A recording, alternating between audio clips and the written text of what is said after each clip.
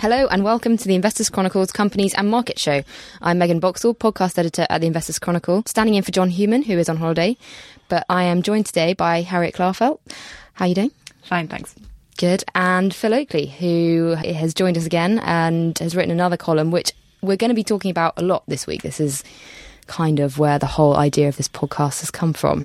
It's all about growth. So we're going to start with good growth, which is what your column is all about. So, Phil, first of all, tell us what exactly is in your column and why this is such an important thing to be looking at. What I've tried to do with this is probably just set out one of the issues that lots of investors are wrestling with at the moment. Well, they're trying to wrestle with it all the time, but what they're trying to do is they're trying to find good companies at the right price that can grow and hopefully make themselves richer over time. Now, the issue is that you've got quite a few good companies out there, but they're either not growing very much or their shares are very expensive.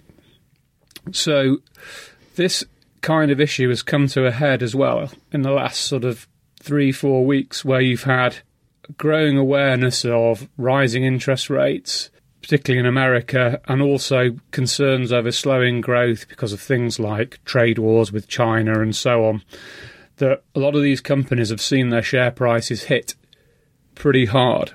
So what I thought it would be good to do is to actually look at a selection of companies and look at this issue of quality versus growth versus the price that you pay, and see if I could make any sort of sense of it. Yeah. So what I've gone on to look at is I've taken a selection of companies, but then sort of taken the issue of steering the reader or the investor along the lines of, you know, what do we mean by growth, and what is good growth and what is bad growth, because companies can grow in a good and a bad way. We're actually going to go on to an example of a company in the news this week, which is an example of bad growth, but for the moment, good growth. And actually, it was a question that one of our readers asked on the bottom of your column: what is growth, and what do you actually look at to look at a company that's growing well? And you have an answer for that question. Yeah, I mean, first and foremost, you're looking, before I get on to what's good and what's bad, you're looking for growth in revenues, which flows through to growth in profits and growth in free cash flows to the shareholder. And the best way to achieve that is to grow from what the company has already got, its existing assets. So selling more of its current products or services, launching new products and services, and not spending huge amounts of money to grow, so that a lot of the growth turns into profit, turns into cash, and you roll that up over the years. The other good way is where you can spend money but earn a very good return on the investment. So you might open a new factory or some new shops, or invest in plant and equipment into new projects, and those projects earn good returns. So those are good examples of good growth, referred to often as organic growth. The bad ones are where companies essentially buy growth, and generally speaking, you can't get the same return on investment by buying companies as you can from organic growth.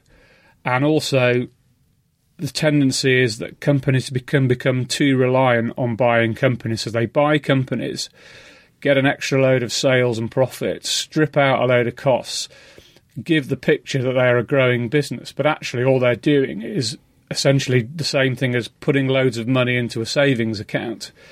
And you have to make that can only work if you can earn a good return on an acquisition. And history tells us that acquisitions don't tend to earn high returns on investment, and therefore that kind of growth can turn bad. And if you get serial acquirers of businesses that rely on making acquisition and also potentially bigger acquisitions time after time, sometimes they hit the end of the road, and then everything then becomes exposed that the actually underlying business wasn't growing. And we've seen that recently with Conviviality.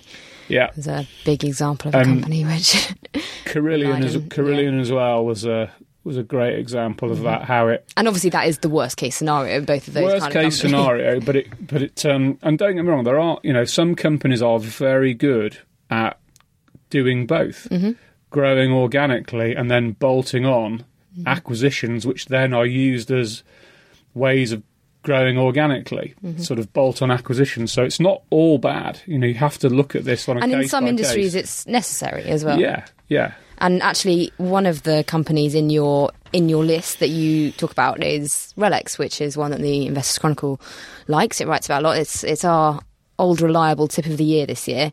And I mean, the share price this year hasn't been particularly reliable because, as you say, with these quality companies, they are being considered, they're being looked at differently in a time of rising interest rates and bond yields, because if you're going to make more money almost for sure by investing in bonds, why would you take the risk of investing in a company? And that seems to have happened to RELX in the last few years. But it's an example, it's a high quality company which has bought other smaller companies, integrated them well, and doing a grand job. But it's interesting, in your screens that you've run this week, could you just explain what exactly it is that you have looked at with all this list of quality UK stocks? I'm essentially looking at as a measure of valuation, I'm looking at the free cash flow yield of a company. So the free cash flow per share as a percentage of the share price. So the first thing that I do is I go back 5 years and look at these companies and actually say, look, some of these are actually quite expensive. They had low free cash flow yields, but because they could grow, they actually still delivered for investors. And what I've actually looked at is something called the free cash flow yield on cost. So I've actually looked at the last free cash flow they've reported as a percentage of the price 5 years ago, and the table throws out some fantastic it's amazing companies that have generated huge amounts of growth in cash flow, free cash flow, and that free cash flow takes into account all the money spent, so particularly money spent on new assets. It doesn't include acquisitions, but it does include just essentially cash coming from the trading business. And it shows that there have been some phenomenally successful businesses that, despite their shares looking expensive, they've actually delivered because they've grown their free cash flow so rapidly. So what it's saying is, in simple terms, don't always be put off by companies that look expensive, but try and have confidence that these companies really can deliver the growth. Yeah. And actually, one that leaps out to me when I'm looking at this table is Tristel, which is one that the Investors Chronicle has been sort of battling with for ages. 5 years ago, the free cash flow yield was 1.5%, which, I mean, a lot of people would have thought, really? I'm not paying that much for it. Yeah. But it's now, so it's, from your calculation, its yield on cost is 20%. So, I mean, that's fantastic. And everyone who invested in Tristel 5 years ago has done very, very well out of it. Yeah, I mean, obviously we've got the benefit of hindsight here. Yeah, obviously. But I mean, that's what it's showing. The more difficult job is actually looking forward. But again, so you do that as well. So the growth needed to justify the free cash flow yield at the moment, and I mean, some of the companies in your table, they're going to have to grow pretty quickly. I mean, Fevertree, for example, is going to have to grow absurdly quickly for it to justify its current free cash flow yield. Yeah, I mean, without getting too nerdy about the numbers, what we're trying to do here is just try and make sense of what is needed to kind of get to a reasonable valuation. So we're not relying on any forecasts. So we're taking what I've essentially done is I've set a threshold of a company getting to at least a 5% free cash flow yield on the price today within 5 years, and looking at what they would have to grow their free cash flow in absolute terms and on an annualised basis to get there. And I thought it was quite interesting that it throws up shares that are potentially quite interesting, potentially quite cheap, and ones which, as you've just said, have got quite a lot of work still to do. Yeah, I mean, the other one that leaps out for me is Abcam, 38% growth per annum to justify its current free cash flow yield. I mean, that's extraordinary for what's actually already a large, well-established company as well. It's an excellent company. It's an excellent company.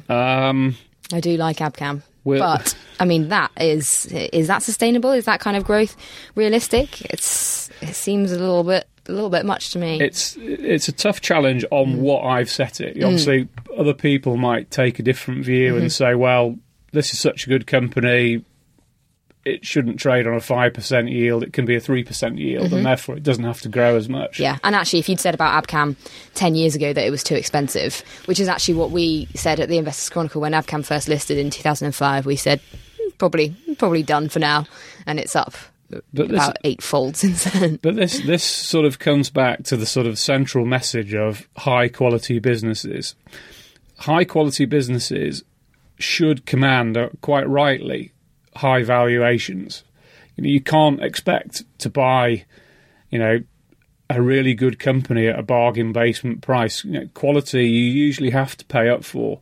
It's a question of, what is the limit of what you pay up for. Yeah. But then interestingly in this, you've got two companies which actually don't need to grow their free cash flow at all to justify their current price. And one of those is RELX, which, I mean, I don't think that's realistic. I think it is going to be growing over the next 5-10 years. The other one is Next, which some people say may be more of a challenge for it to keep growing. Yeah, I mean, Next is very interesting because, as a lot of listeners and readers will know, this is a company that is a very good business, very well managed in a very, very difficult sector, but has been struggling to grow. And some might say, well, actually, that could be a fair assessment. At least something's priced in. Yeah. So you've got a bit of a leeway there if everything does go downhill. Interesting, because there are examples here of companies, as we've said, that are interesting investments in terms that they are growing well. But we've also got examples in the magazine this week of companies that are growing badly. And U Group, which had a pretty shocking announcement yesterday on Wednesday, is a prime example of that. So I'll just quickly run through what's actually happened. It's had some accounting problems, and it has had to massively cut its guidance for both this current financial year and, well, forever. Its gross margins are not going to be what was expected, because they have decided that they were perhaps being a bit optimistic about the revenues that they were expecting to book from some of its customers. And it's all to do with the trade receivables and the accrued income. So energy companies tend to, estimate what their customers are going to be using in the future, and they book that as accrued income on their balance sheet. And U Group actually has quite a high proportion of accrued income on its balance sheet. It's 12%. It was 12% of its revenues at the half-year stage. And so that's the bit that they were estimating. But they also had quite a large proportion of invoices. So they had already invoiced their customers, but hadn't yet been paid. That was 31% of their revenue. They've now come to the conclusion that in some of those cases, they are never going to be paid. So that revenue in 2018 and onwards is not going to be as high as they expected. But Phil, you've had a look back through the numbers, the historic numbers, and you think that this is something that we maybe could have spotted? Again, we've got that old friend hindsight with us. I think, these type of companies are always companies that you should mind your eye with. They're starting off, they're small companies, very small companies, and this is a company that has grown very rapidly, grown its turnover very rapidly over the last 2 or 3 years. And these are the kind of companies that from time to time do cause trouble. You do find that actually things that looked really good weren't as good as you thought they were. And there are a few things in the numbers. I mean, one of the checks that I always look at in a company is looking at the relationship between trading profit and trading cash flow. I want to see a company convert its trading profits into trading cash flow. And up until last year, there was virtually no trading cash flow in this business at all. And last year, the trading cash flow was quite significantly below the profits. Now, sometimes there can be good reasons for that, legitimate reasons that eventually work their way out and everything's fine. Mm-hmm. And clearly, obviously, with this one, it wasn't. But you could look at the the issue obviously with receivables, which has been brought up in this announcement, you've seen significant increase in cash outflows from receivables for the last 2 or 3 years, and that was offset by increases in payables, so it sort of offset the cash effect. But actually, if you'd looked at the receivables in isolation, you might well have just sort of think, okay, I'll take a bit of a look at that. The other thing as well is there's a sort of academic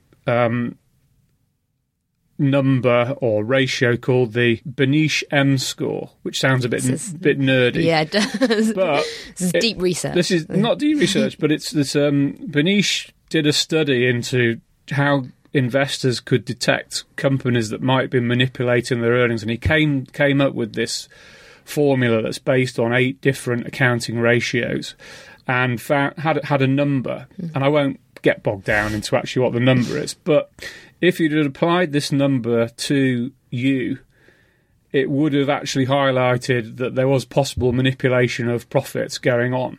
Now, it doesn't always work. This number doesn't always throw out a company that's doing the wrong things or manipulating its profits, because it does tend to penalise companies that are growing quickly. And obviously companies can grow quickly and everything can be fine. Yeah. But I think the combination of that number and then looking at the trends in cash conversion, the movement in the debtor balance, and also just taking some understanding of the type of industry that it was in. Absolutely, yeah.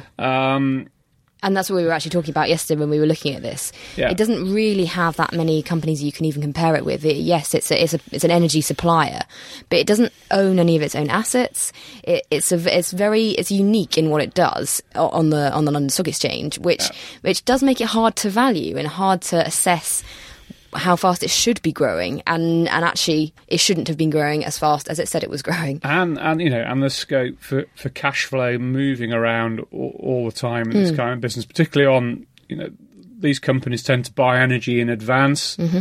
They may hedge that energy, and sometimes you'll get sort of calls to if the hedge for the energy is in or out the money, then you get movements of cash moving around. So it's quite complicated business, and there is scope for things to go wrong. Mm-hmm. Yeah, and if one of those things is they're just not collecting the money that they're owed, or they're estimating wrong the money that they're owed, it is going to be a problem, which investors have unfortunately found to their cost. But there are also examples of other companies, and I mean, it's not saying that they're all going to have this accounting anomaly which has happened at U Group, but a high proportion of trade receivables is something which it can be a red flag. And when we were looking at U Group, the other couple of companies, and one that you've mentioned before actually, which has a very high proportion of trade receivables, is Fevertree. The other one is Blue Prism, which is one that you are very familiar with, Harriet. So Blue Prism, fantastic growth story, 83% trade receivables, which obviously does raise questions. I mean, as you said, there's no kind of suggestion that it'll have the same problems as U Group, but it's certainly something worth looking into in more detail. I mean, if you look at Blue Prism, I know we've spoken about it a lot before because it really is this growth story. If you invested at the time of their IPO, which I think was March 2016, you would have made a lot of money, even though the shares have fallen by quite a bit in recent weeks. I mean, why have the shares fallen in recent weeks? Part of it is, we've seen this kind of sell-off of highly rated companies generally. They were actually up, I think, a couple of days ago because Numis, the broker, initiated on them with a buy recommendation. And it's something like a 60% increase in their share price target, wasn't it? Yeah, exactly. I mean that's a lot. Really ambitious forecasts. If you look at some of the kind of growth indicators for Blue Prism, so I think their half-year results to April showed 145% revenue growth, which is obviously huge. I think part of the sort of positive sentiment behind Blue Prism is this focus on its deal count.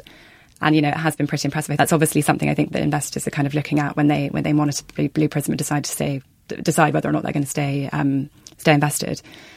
But yes, it's still loss-making. There is this question around trade receivables. Has there been any sign that they're not collecting money as quickly as they need to? Not yet so far. But, given how much we are looking at revenues to see how much further it's got to go, that could potentially be an issue further on. I mean, in terms of, you mentioned U Group and how difficult it is to value it because it's kind of unique on the market. And I suppose to an extent, the same could be said of Blue Prism. We don't have any other sort of automated software specialists for back office functions listed on AIM like we do Blue Prism. And there are two other competitors which are often identified, I think, by brokers. So one is Automation Anywhere and the other is UiPath. I think that's how you pronounce it. Mm-hmm.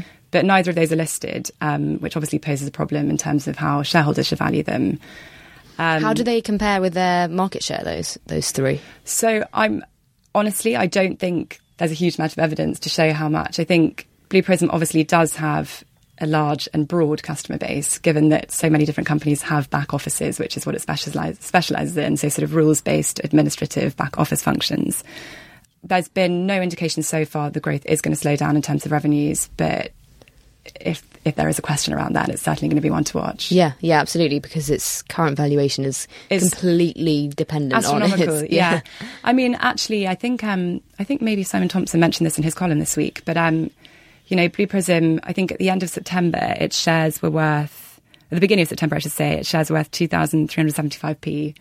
And today they're worth around £16. So they have fallen by quite a bit. I'm not saying it's now a sort of value investment in the slightest because it's still incredibly expensive. But, why has it fallen by that much? Mm-hmm. And is it going to be vulnerable to more falls as well? Yeah, I'm not sure if it's the kind of stock you want to own when the market's so jittery. No, it's incredibly, incredibly risky. But I think potentially that's why people find it so interesting to watch. Yeah, no, it is really interesting. Yeah, and then the other one, Phil, as you've talked about before is Fevertree, which...